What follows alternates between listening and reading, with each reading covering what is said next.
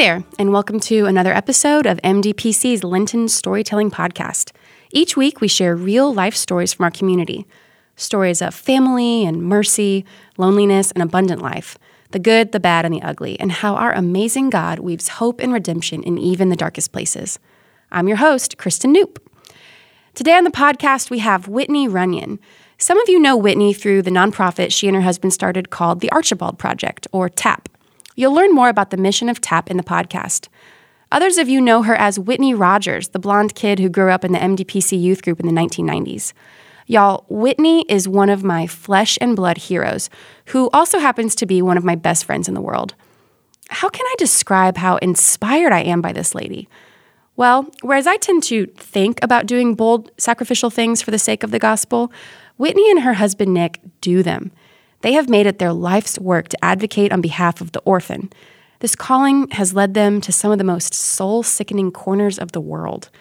It has also given them a front row seat to the beautiful lives of ordinary saints who are responding to God's call to do something about the orphan crisis. What Whitney has to share with us today is gut-wrenching and chilling and might be a little tough for younger ears to hear, but it can't be ignored. So I invite you to say a quick prayer for your own ears to hear and walk for a few minutes in the shoes of a godly woman putting her faith into action. I sat her down next to all of her friends. She looked up at me as she always did when I put her down. First, the brow started to crinkle. Then the chin began to quiver. Then those golf ball-sized tears began to spill over her 2-year-old eyelids. I forced everything in myself to smile and reassure her that everything was okay.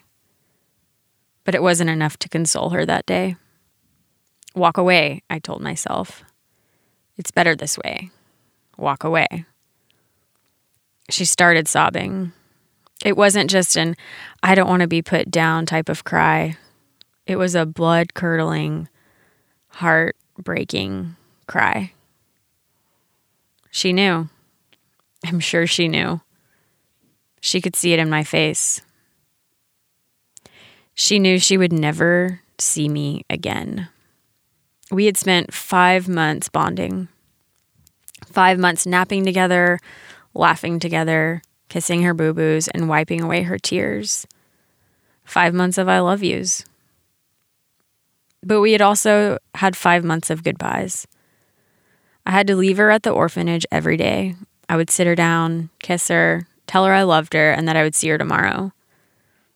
But this hot day in Uganda 2 summers ago, we both knew I wasn't coming back tomorrow. Abandoned. She was abandoned again. Her mother died 2 days after childbirth, and her father was a poor farmer who couldn't care for a newborn. So we dropped her at the local orphanage, hoping she would survive. And survive she did. She was 14 days old when she entered the baby's home. The last time I saw her, she was 2 years and 4 months. I so badly wanted her to be mine, to heal her abandonment forever. But it wasn't time for my husband and I to begin our family. You see, my husband and I received a very unique calling from the Lord back in 2011. We aren't Christian superstars, just a wedding photographer from Houston, that's me, Whitney, and a pilot from Michigan. That's my husband, Nick, whose hearts longed for something more.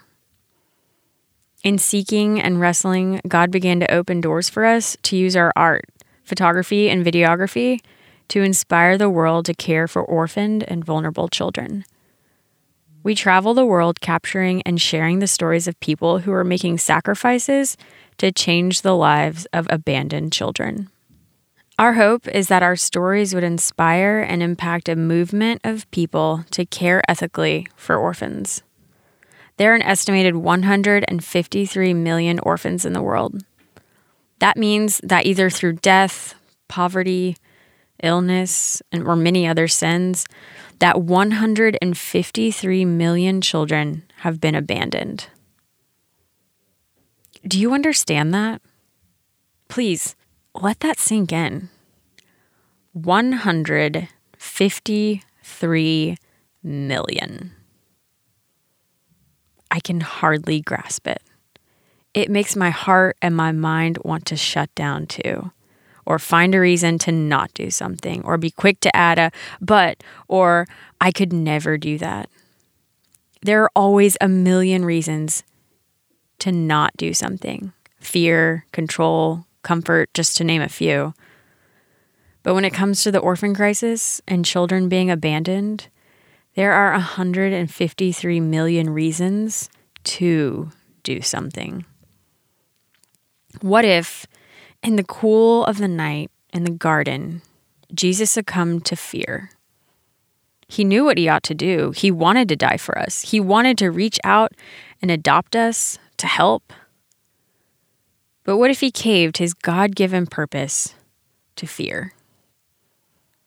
What if Jesus would have followed his buts or what ifs?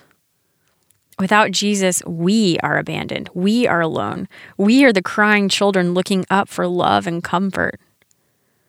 What if he chose to not die on the cross because of fear or control or comfort? What if we were still abandoned? Kristen here again. We didn't want to leave you completely hanging at the end of that one. Abandonment stirs up all kinds of feels, and we're here if you want to talk. You can always reach out one of our pastors by calling the front office at 713-782-1710. Or maybe you're feeling like you'd like to get involved in orphan care. There are more ways to get involved than adoption, including investing in long-term relief for impoverished areas around the world.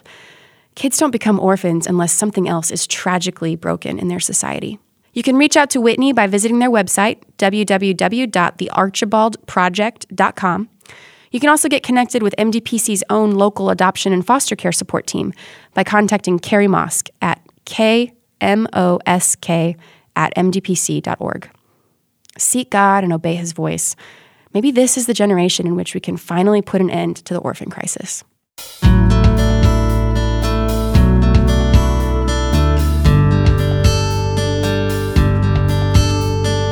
Thank you for listening to Memorial Drive Presbyterian Church's Lenten podcast series. You may also want to check out Kids These Days, a podcast series for parents by Rachel Poisky and Tara Reynolds.